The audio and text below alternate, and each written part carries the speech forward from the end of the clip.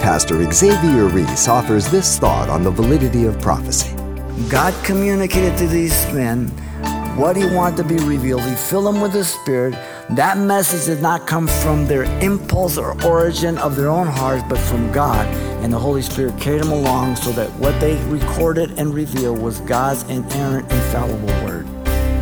Wow. He puts you at ease. You can read this whole thing and never doubt a word.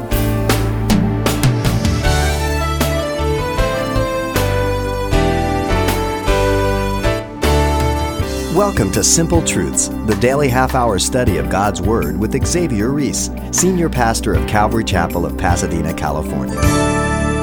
Pastor Xavier, it's understood that the Bible is God's written Word to us and for us. But there sometimes seems to be a fear or misunderstanding when it comes to the message in the book of Revelation. You know, that is true in a sense, and in another sense it isn't. Because the book of Revelation, God gives us the table of contents for it in the first chapter. And that table of contents keeps us in line with what God has in store there. There are many things that we can't be absolutely sure and dogmatic on, but we do have the outline for it. We do know the events that are going to take place and the time intervals often. And everything in the Old Testament has been prophesied. Really, the book of Revelation doesn't give anything really new, but brings it all together. So in the first chapter, you have Jesus Christ, the glorified Christ, the things He saw. In chapter 2 and 3, you have the things that are, the message to the churches, and warning of the upcoming judgment, of the tribulation, great tribulation. Then from chapter 6 to 19, you have the tribulation period and the second coming of Christ. Chapter 4 and 5, the church is removed from the earth. She is before the throne of God. And so the outline is pretty easy. And working through it, everything is interpreted for us. There's very little that is not interpreted for us in the book of Revelation if you read it in its context. So to me, it's one of the easiest books in one aspect, and the other one is that we have to be careful we're not too dogmatic and absolutely in the areas that we cannot be absolutely sure. And so I'm excited that we're going to be looking at it, and it certainly is an exciting book, and every Christian should understand it and know what God has in store for the world as we look to His coming. I pray that if you are going to be a listener, that you respond in one way or another, be it by email, that you may let us know if God is using the program and helping you to grow in the Lord. God bless you. Well, that's what we're here for each day, teaching the Word so that you do grow in your walk. So won't you get in touch so we know that you're being reached? Address your comments via email to simpletruths@ccpas.com. That's simpletruths@ccpas.com. Or if you prefer pen and paper, you can always address a note to Simple Truths, 2200 East Colorado Boulevard, Pasadena, California, 91107. And I'll be repeating all that after the message. But please get in touch soon. In the meantime, here's Pastor Xavier getting started in this new series of Revelation that he just recently completed here at Calvary Chapel, Pasadena. The book of Revelation is history written in advance.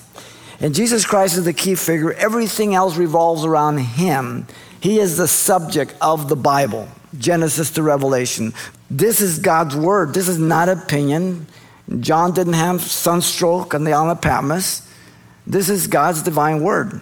So let me read our text for us here. He says, the revelation of Jesus Christ, which God gave Him to show His servants things which must shortly take place.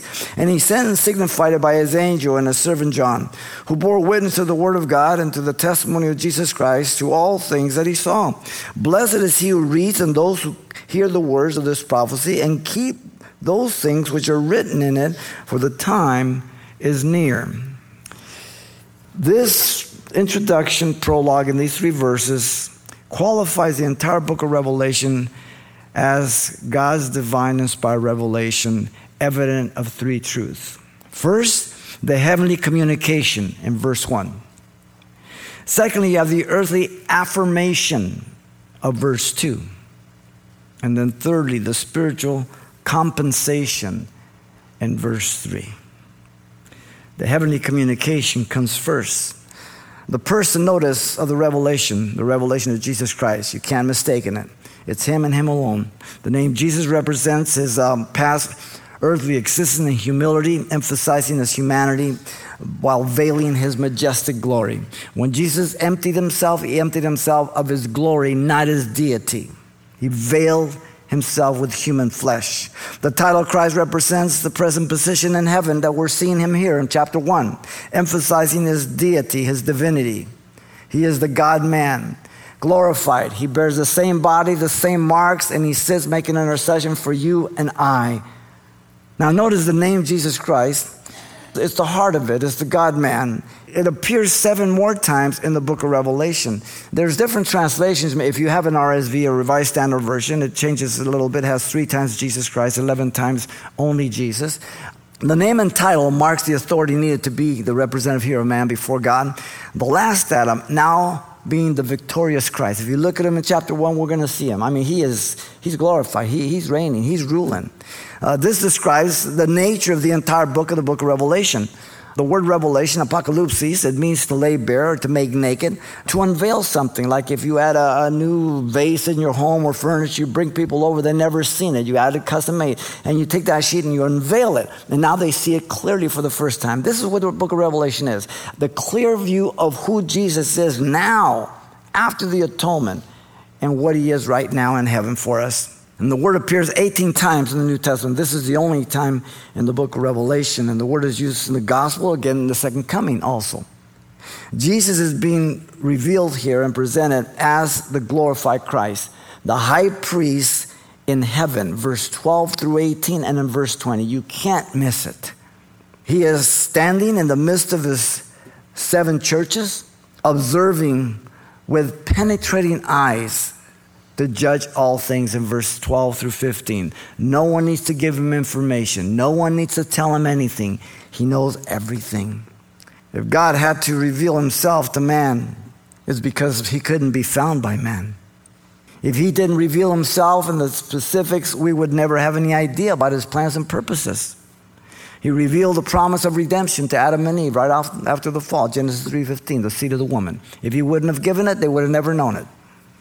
He revealed to the prophets the coming incarnation of God. Genesis 49:10, the scepter would not depart from before Messiah, or shall it would come. Isaiah 7:14, he says, a virgin shall bear a son, shall call his name Emmanuel. Isaiah 9:6, a son shall be given. Micah 5:2, he'll be born in Bethlehem. We would never know that unless God gave it to us, revealed it to us. It's the message direct from heaven.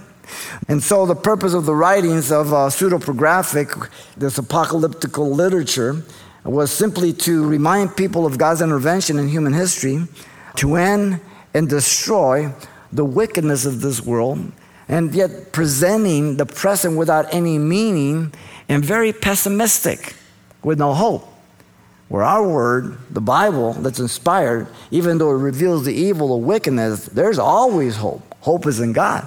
That God's going to triumph at the end, that God's going to take care of that. So there's a big distinction. Now, John's apocalypse here was and is not apocalyptic in that sense then, but inspired by the Holy Spirit, not like the pseudepigraphic literature. Rather, he writes in his own name, and it's not fictitious, and the hope is the hope in Christ Jesus. He's unveiled as a victorious Christ here for the future things. God's Spirit is under the nature of prophecy here.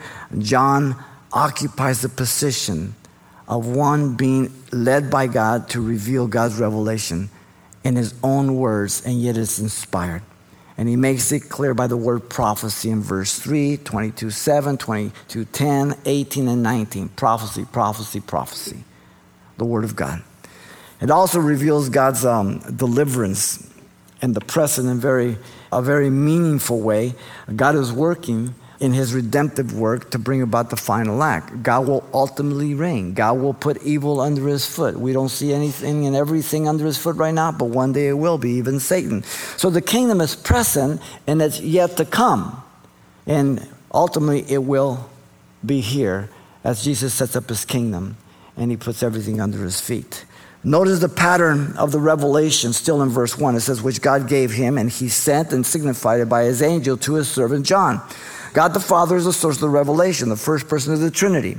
We must distinguish between the two persons, God and pronoun him with a capital H. One's the Father, the other one's the Son. God the Father gave the revelation to the Son, Jesus Christ. So the Father is the source, gave it to his Son. Jesus, God the Son, is the channel of the revelation, the second person of the Trinity. Both are God, equal in deity, and God the Son gave the revelation to his angel, true to his nature here, an office of mediator between God and man. And Jesus makes this very clear in John 1:18, that Jesus is the only one who reveals the Father. John writes it down.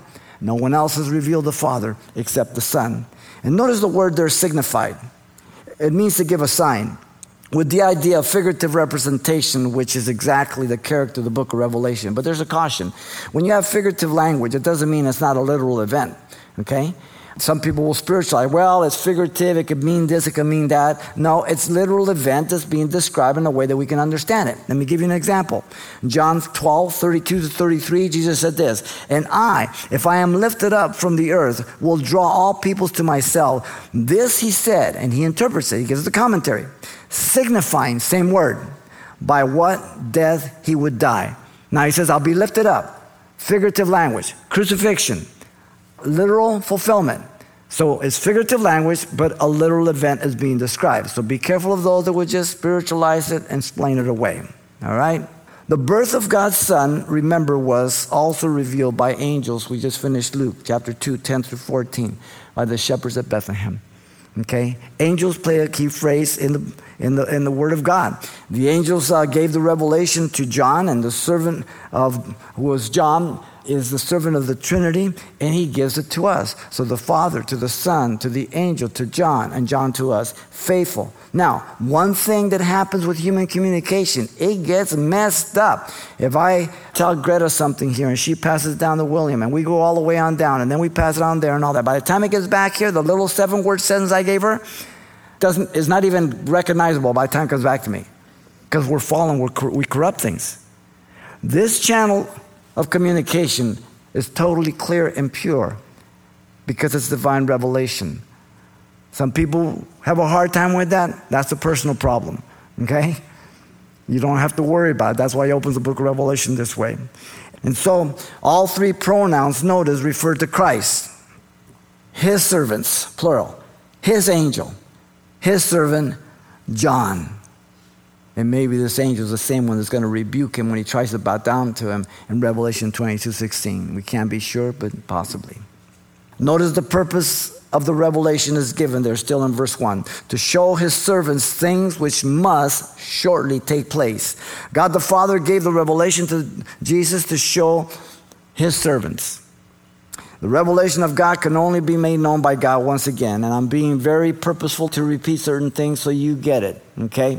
The servants are the saints. Saints are those born again, okay? The word servants there is doulos. It's in the plural. It goes back to the bondservant of the Old Testament, one who served his master by choice. He served his master for 6 years, and then he would be let loose in the 7th, freed. If he didn't want to go free, he could tell his master, I love you, you're the best thing for me, I want to serve you for life. He would take that individual, take him to the doorpost of his house, put his ear by the doorpost, take an awl and a hammer, make it whole, put an earring on it. And when that man walked around with an earring, you knew he was a bondservant by choice to his master for life. This is the picture. You and I are bond servants. We're not here to be served. And if we lose that perspective, we lose everything, ladies and gentlemen. And as I look to the church today, it has lost its place. It's lost its way completely. We are nothing but sinners who have repented by grace through faith, that not of ourselves, the gift of God, Ephesians 2:8-9. It's amazing. Those who are looking for him to come again as he has promised. Even as Jesus told his disciples, stop being afraid. If you believe in God, believe also in me. In my Father's house are many abiding places or mansions. If it weren't so, I would have told you. And I go to prepare a place for that where I am, there you may be also. And if I go, I will come back to receive you to myself.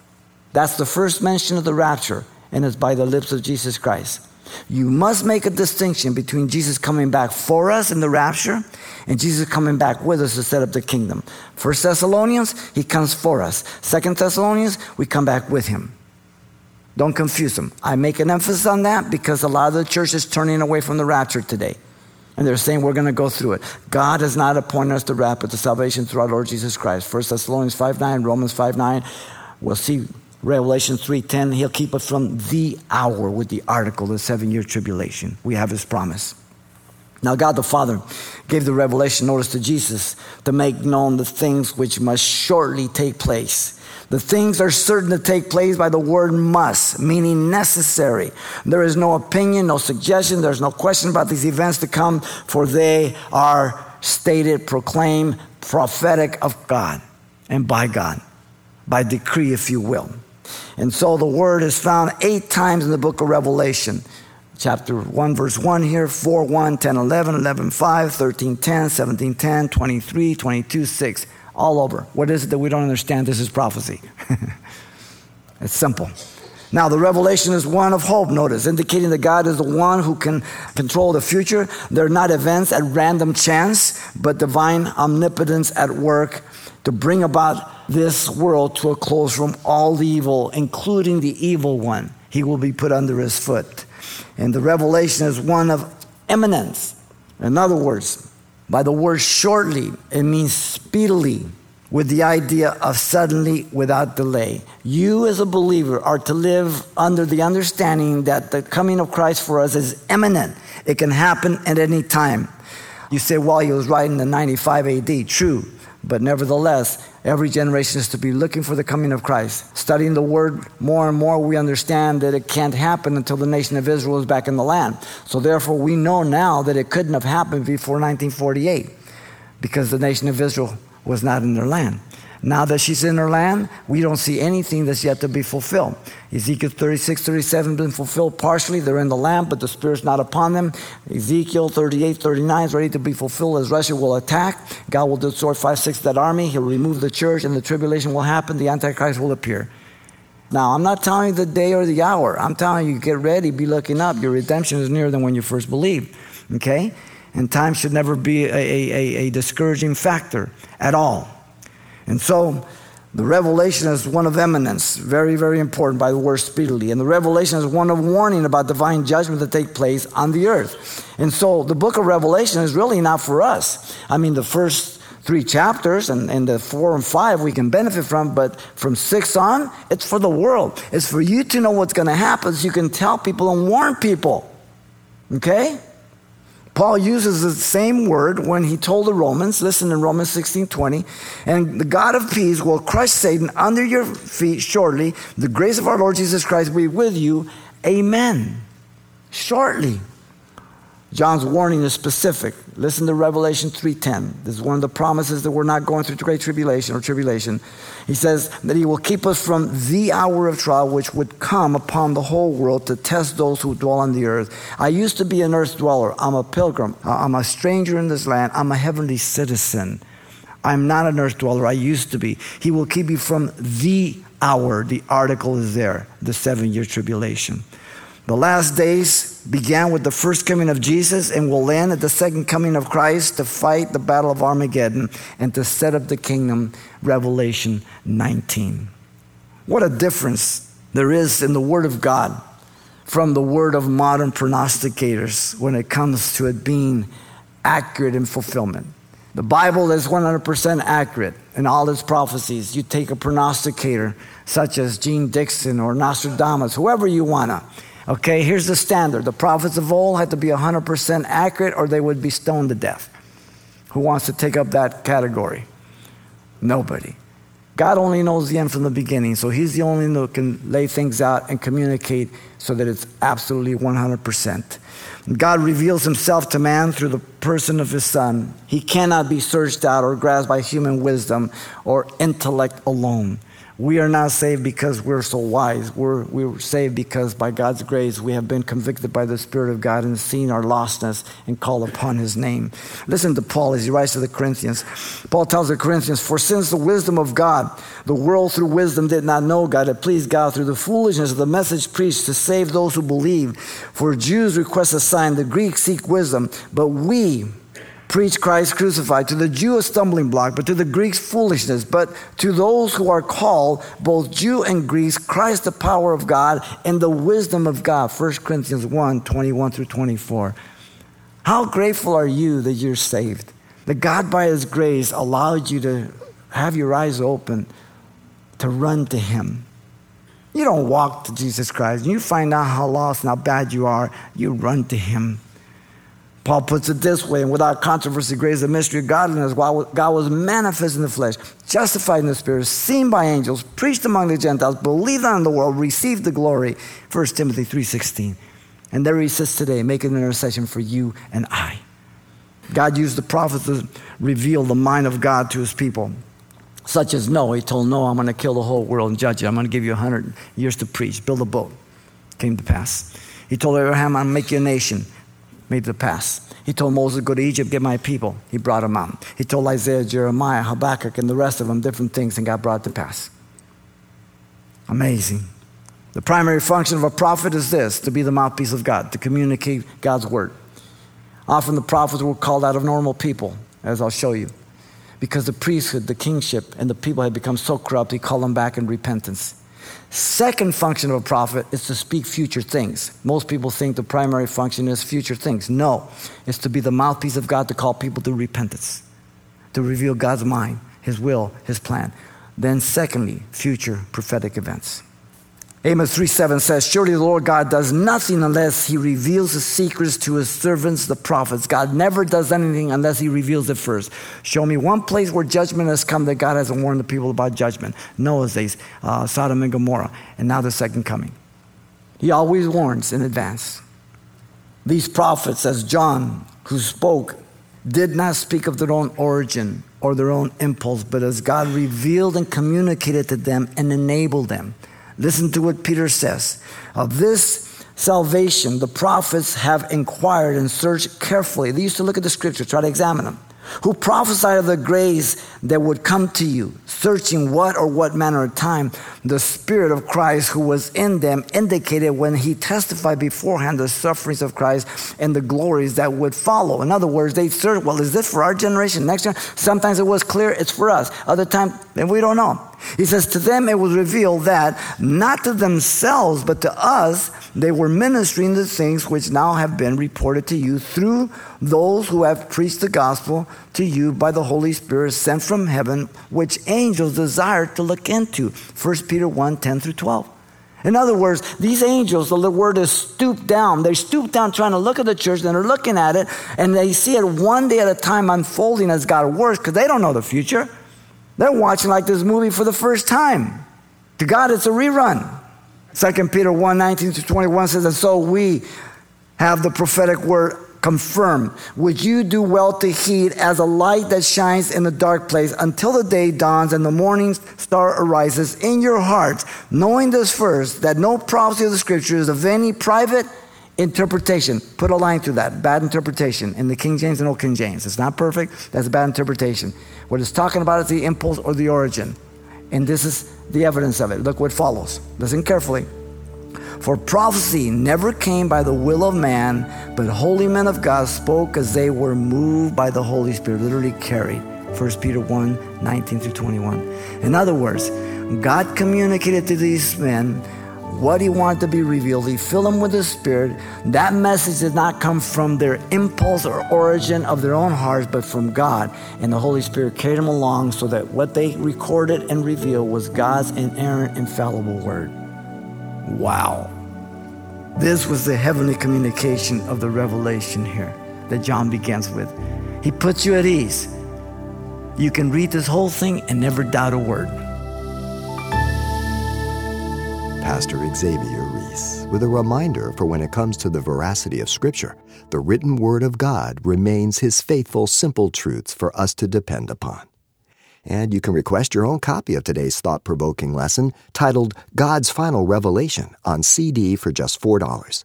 The title to ask for, once again, is God's Final Revelation. Or you can simply mention today's date when you write Simple Truths, 2200 East Colorado Boulevard, Pasadena, California, 91107. Or to make your request by phone, call 800-926-1485. Again, that's 800-926-1485.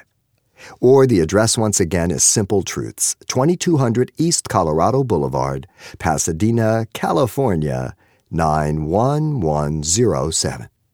And use that address to send Pastor Xavier your comments of our broadcast so that we know where we're being most effective. Or jot an email to simpletruths@ccpas.com. That's simpletruths@ccpas.com. And it's helpful when you include the call letters of this station, however you choose to contact us. Well, we tend to think of history as a study of past events. But join us next time as we continue our study of God's revealing His story and events yet to come. That's coming up on the next Simple Truths with our teacher, Pastor Xavier Reese.